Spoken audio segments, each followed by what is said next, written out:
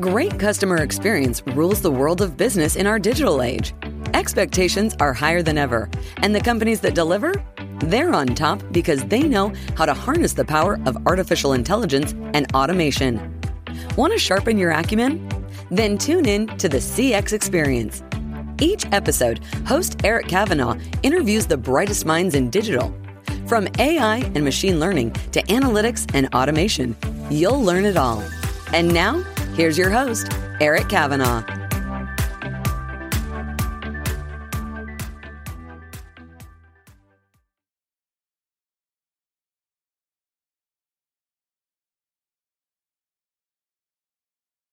So the Engagement Preparedness Index is a multidimensional index. It has three main factors, and it's essentially what is the solution state at the organization?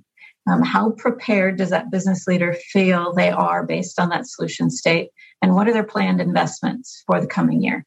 So it's a combination of looking back and then how comfortable that business leader is in how they're going to be able to meet the needs of their customers coming up in the next 12 months. Yeah, and there are lots of different technologies to leverage. Really just kind of depends upon your particular business model. I mean, obviously travel was in the crosshairs during the pandemic. And what was cool, maybe I'll get your thoughts on this and Maribel's as well. What was cool is that it forced these organizations into a whole new set of actions for issues like vouchers, for example. In fact, in the last show in this podcast series, we were talking to Evan Kirstel, and he was talking about how the airlines very quickly went from refunding people to giving them vouchers because they realized that we're just sending all this money out the door. Cash is just flying out the window, so to speak. But if we use vouchers, then we can at least stop that hemorrhaging. Yeah, we have to provide a service later on, but at least it isn't an immediate outflow of cash. Well, what a brilliant way to solve a very pressing challenge. Because with COVID, guess what? Travel went sideways, the entire industry, and now they're kind of clawing back. But I guess the fun part of it, I'll throw this over to you, Jenny, is that it really did spur a lot of really good innovation around customer experience, around knowing what's possible, knowing where the gap is, all that fun stuff. It really came to a head and I think spun out some great innovation. What do you think, Jenny? I think it did. I think when the pandemic first hit, everyone went digital because they had to. It was kind of a survival approach. But as it kept going, organizations had to learn how to pivot. How are they going to interact with their customers?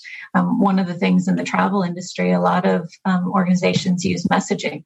So the ability to not just know that someone's going to miss a flight because of bad weather, but to anticipate that, reach out to the customer and say, hey, do you want to reschedule your flight? So there's a lot of really cool technology that's now out there that you can use in really smart ways. I remember when I first saw that, when I got a text from my phone saying your flight is going to be delayed past your time. Do you want to reschedule now? And what a wonderful service to offer, to where I can just click on the link, choose my next flight, and be done with it. Not only does it save me time, it saves the company time. Because if you call, especially when there's a storm rolling in and things change, you get all these people calling in. It's a real chaotic experience. And the companies that do well in that kind of environment, they're going to do very well because people will remember in a crisis who was there for them and who wasn't. Right, Jenny? Yeah, it's that delight, that amount of experience that you can provide to someone. They might not have been expecting it, but you made their lives so much easier. And that loyalty is a big step. Yeah, that's a good point. I'll throw it over to Maribel because I think we can all get excited about that when the airline starts saying, oh, no change fees. You can change anytime, buy it now, change it anytime. I was like, yeah, let's keep these protocols in place, guys. I love this. I love the new world of travel. What do you think, Maribel? I want to pull it back to employee experience because let's talk a little bit about how that change actually really helped the business. Yeah. It helped the customers, and by helping the business, it could help the customers. So if you look at what was happening to contact center agents in any field, they were getting swarmed, absolutely crushed with volume, demoralized, the whole thing. When you start to do, and that's a real problem because if you get the demoralized staff, right, they leave. If they leave, it's very difficult for you to get new people on board. If you get them on board, it's very difficult to get them up and running quickly. Yet you have crushing demand. It's actually a really difficult situation to be in. If you can find creative ways to service that need and actually even service it better than, it was faster and easier for you to do that specific task on your mobile phone when you got off the plane, rather than sit and wait on hold and probably miss like 5 or 6 opportunities or be standing in a line, right? So you as an individual are delighted with the experience, but the company is also delighted because now they can actually deal with a bunch of other scenarios that are more complicated at that point in time. People that they can't get on a flight until maybe the next morning or 2 days from now, or other things that they need to deal with, right? And there were other examples of things that were small and delightful and useful. So, for example, banks that didn't allow mobile deposits all of a sudden started offering mobile deposits. So you didn't have to go to the bank. It didn't matter that the bank wasn't open. They changed the amount that you could use for mobile deposits, recognizing that maybe some people had slightly larger checks that they needed to put in. So there's all that kind of innovation that happened there. The other thing that was really great is I think we finally got to a point where we were starting to meet customers wherever they were. Mm-hmm. And this is where we broadened the definition of here's the 1 or 2 ways that you can deal with me. And we really started saying, hey, some of you want to talk to us in your social messaging apps. Some of you want to talk to us on SMS. Some of you want to call. Some of you want to be on the web and do a live chat. There was like a lot of different ways you could do it at a lot of different times of the day. And I think that expectation that people were doing all kinds of crazy shifts in their schedules based on school, based on trying to fit in work. They did things at random hours. So how do you support that? Right. And how do you support it in a way that's scalable for a government, a small business, a large business, whatever size you were? One of my clients actually had to do 140,000 inquiries a day about unemployment benefits. Oh my goodness! How do you do that? You've got to find a way to automate that somehow, right? So you know that you didn't have enough people to support that. So I like the way that there's things that we could do technically that would help the people that do sales and support that also delighted the customers. And I think that was kind of the big win, meeting people where they were and making it faster for everybody and taking the low-hanging fruit off the table. So you didn't need to mess with the things that didn't require deep skill. That's right. No, it's such a perfect example. And in this research, Jenny, I'll throw it over to you. There's another good stat that really jumps out. 84% of people polled said they plan to invest in technology to support the right mix of self-service and human-enabled engagement. That's what we're talking about. That allows you to send the automated text message. That allows you, it lets an airline allow the machines to tell us the data that then gets pushed out to the user. Hey, your flight's going to be delayed. Do you want to reschedule? Now it clicks on the link. It's a dynamic link. It gets me to a page where I can choose flights. That is self-service, which is great because I solved my own problem by myself. No person had to get on the phone, didn't have to wait in any line. Problem solved. It's just such a wonderful, talk about delight. I'll get 100% on board with the delight concept when that happens. And I now don't have to call and wait on some stupid thing, especially because some play music, some don't play music. It drives you crazy. You're like, where am I in this queue?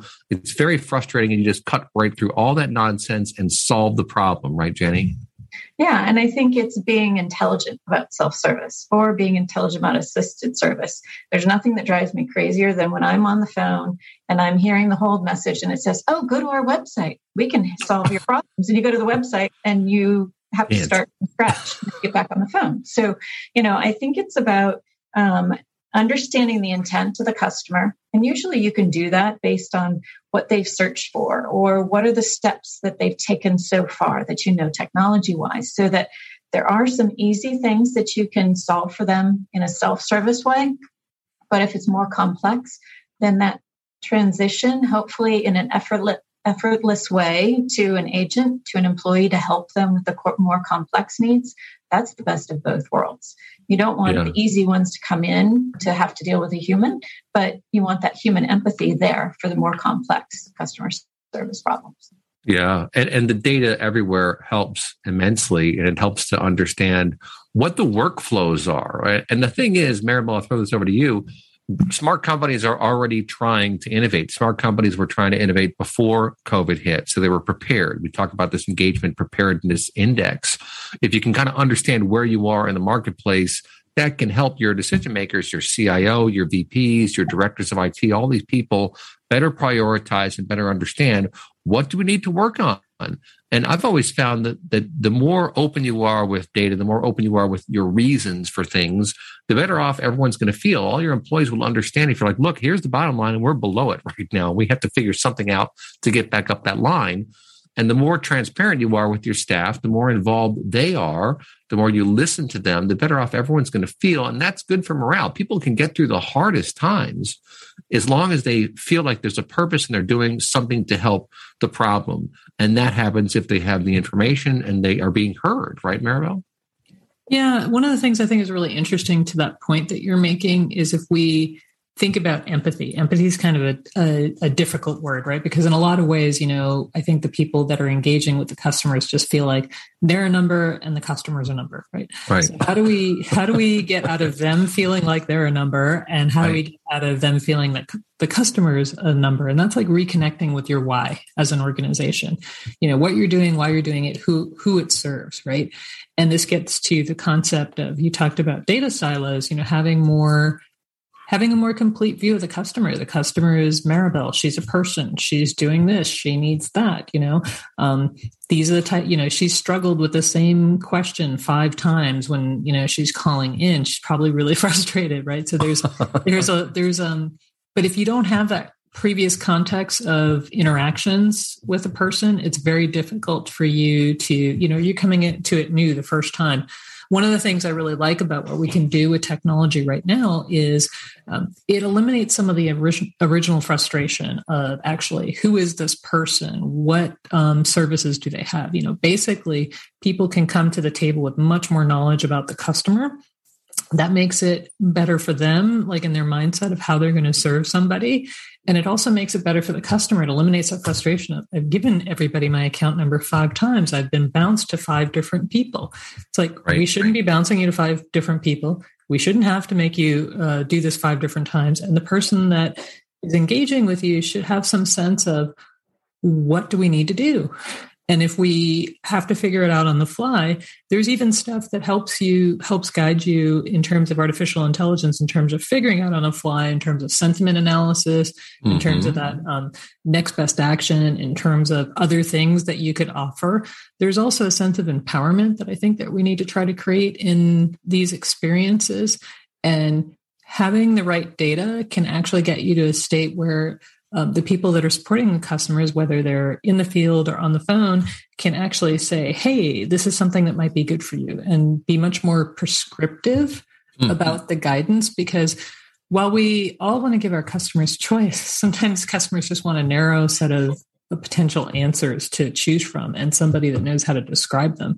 So you have to be able to have the narrow set of answers delivered quickly via the data. You have to be able to have the information about what those different answers mean available to the agent.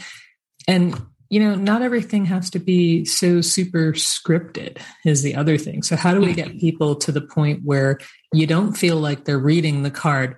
You are a very valued customer.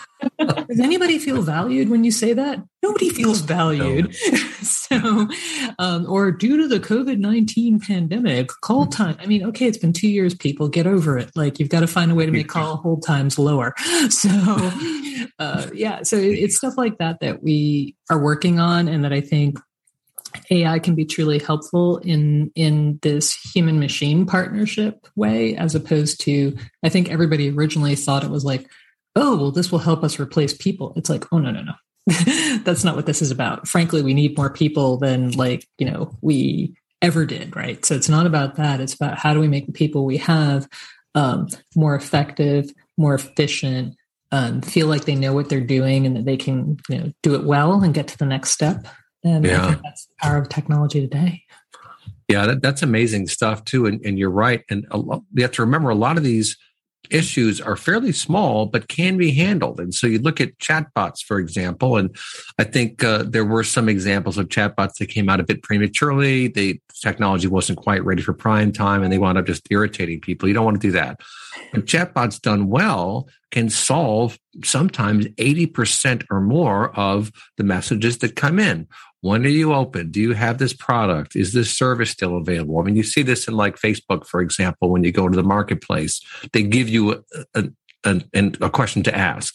Is this available? They're trying to facilitate that process whereby the transaction gets done. Every piece of data is an opportunity, right? Every piece of data can share something about a workflow, a process, a person, an idea, a product, whatever.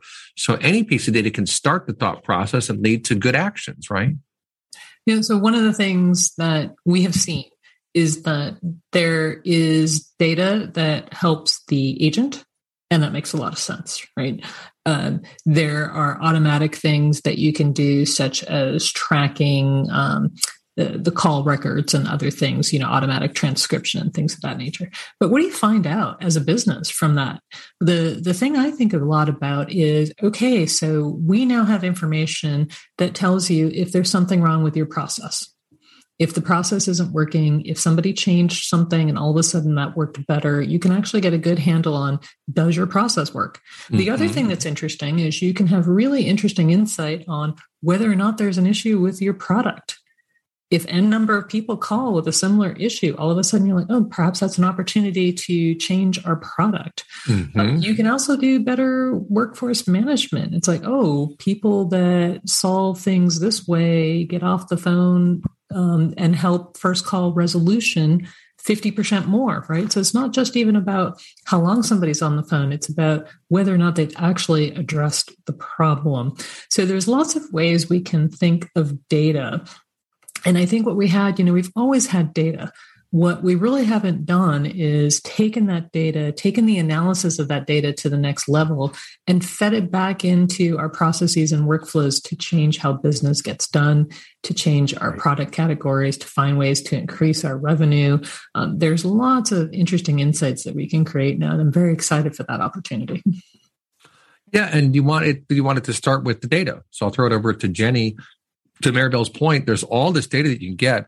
The question is, what do you do with it, right? And if you have a bunch of messages coming in about this product and people seem to be unhappy, well, maybe there was something wrong with the product. And the point is, you can analyze any of these bits and really have your teams focus on whether it's delivery or product design or whatever, but get them the data, as much of it as you can, so they can better understand the context, because a lot gets lost in translation, right? So you want to share the data and have everyone have their ownership in the data that matters for them, and let that data start the processes. Let that data be the foundation for everything you do in the organization. What do you think, Jenny? I think you need to. I mean, there's so many data silos. I mean, when we talk to organizations, that's usually one of the first things they say. Oh, we've got so much data. What do we do with it all? Right now, it's in so many different pockets of the organization. So oftentimes the experience data is over here in this warm, fuzzy place. And then you've got the interaction data where people are trying to actually solve customer service issues. And really, you got to bring them together. So how do you understand what someone is doing and how the employee is interacting with those customers to deliver that customer experience? I think there's a lot of really powerful predictive and artificial intelligence that can assess what's going on in that call to say, oh, here we have these trends that are appearing. It isn't something I already set up as a speech analytics category, but it's something that is emerging. So how do I, as a contact center, make adjustments on the fly to what's going on? How do I share that information? And even when you have agents, you have employees that are struggling, you want to be able to understand that and help them. So sometimes it's when there's extra long hold times. Well, is it that they're struggling because they don't have the knowledge to answer the question? So sometimes that means more coaching, more tools to help them.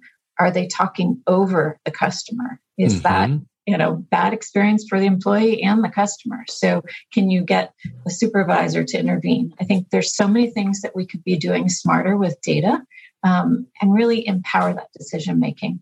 I love all the examples that you provided, Maribel, and that you did, Eric. It's really powerful if you use it in the right way. Yeah. And, I'll throw this over to you, Maribel. And I think you kind of hinted at this too.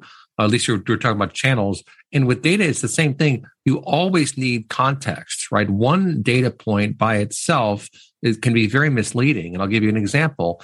Long call times. Let's say we're dealing with a call center and you have one person, Julie, who has lots of long calls.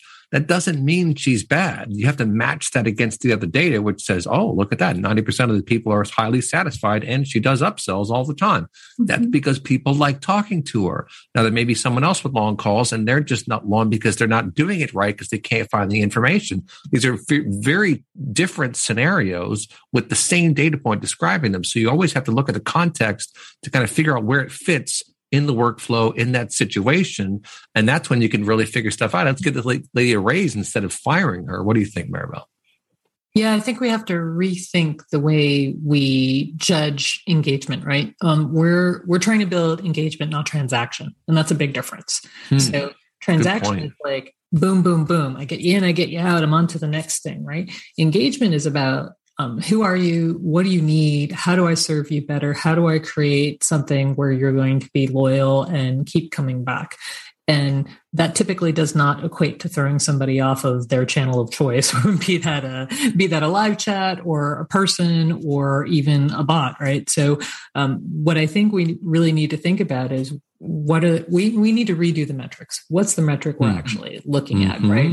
How are we increasing the lifetime value of the customer? How are we increasing NPS? Okay, we've got average call hold times. Obviously, you don't want those to be very long, but that doesn't mean that you're optimizing for them to be as short as possible. So I think you need to kind of keep the eye on the prize and match it back to your key metrics. There are years where it's like, hey, this year, it's all about increasing sales.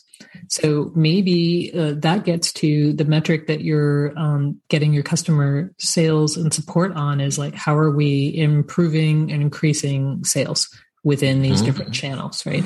Another year, it could be like, hey, we've gotten terrible customer support numbers.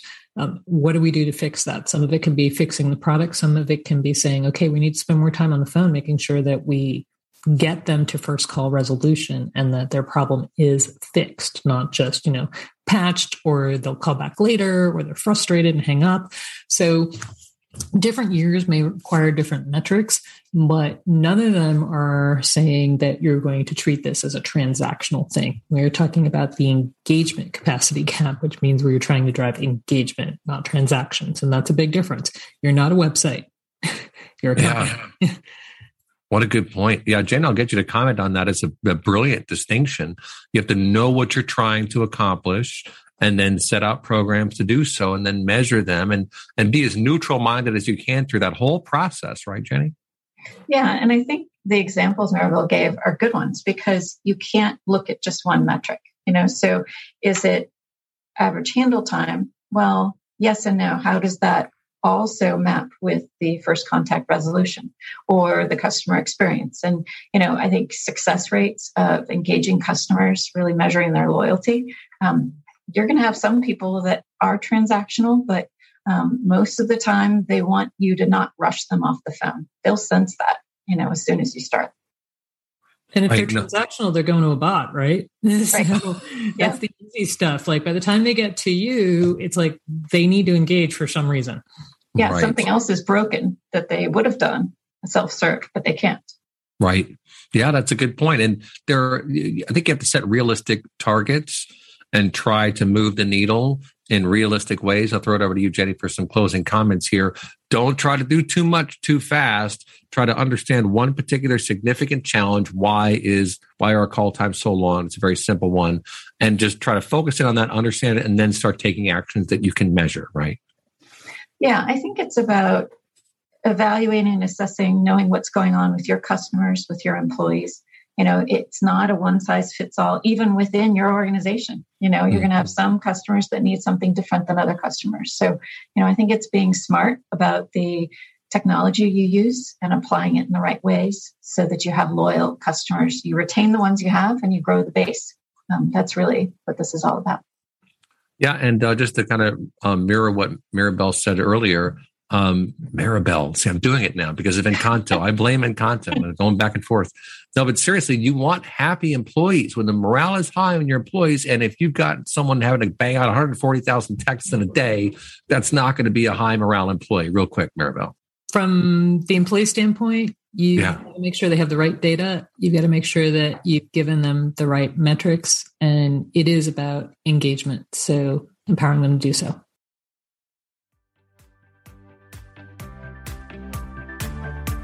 Thank you for listening to this episode of the CX Experience. We hope you learned a thing or two.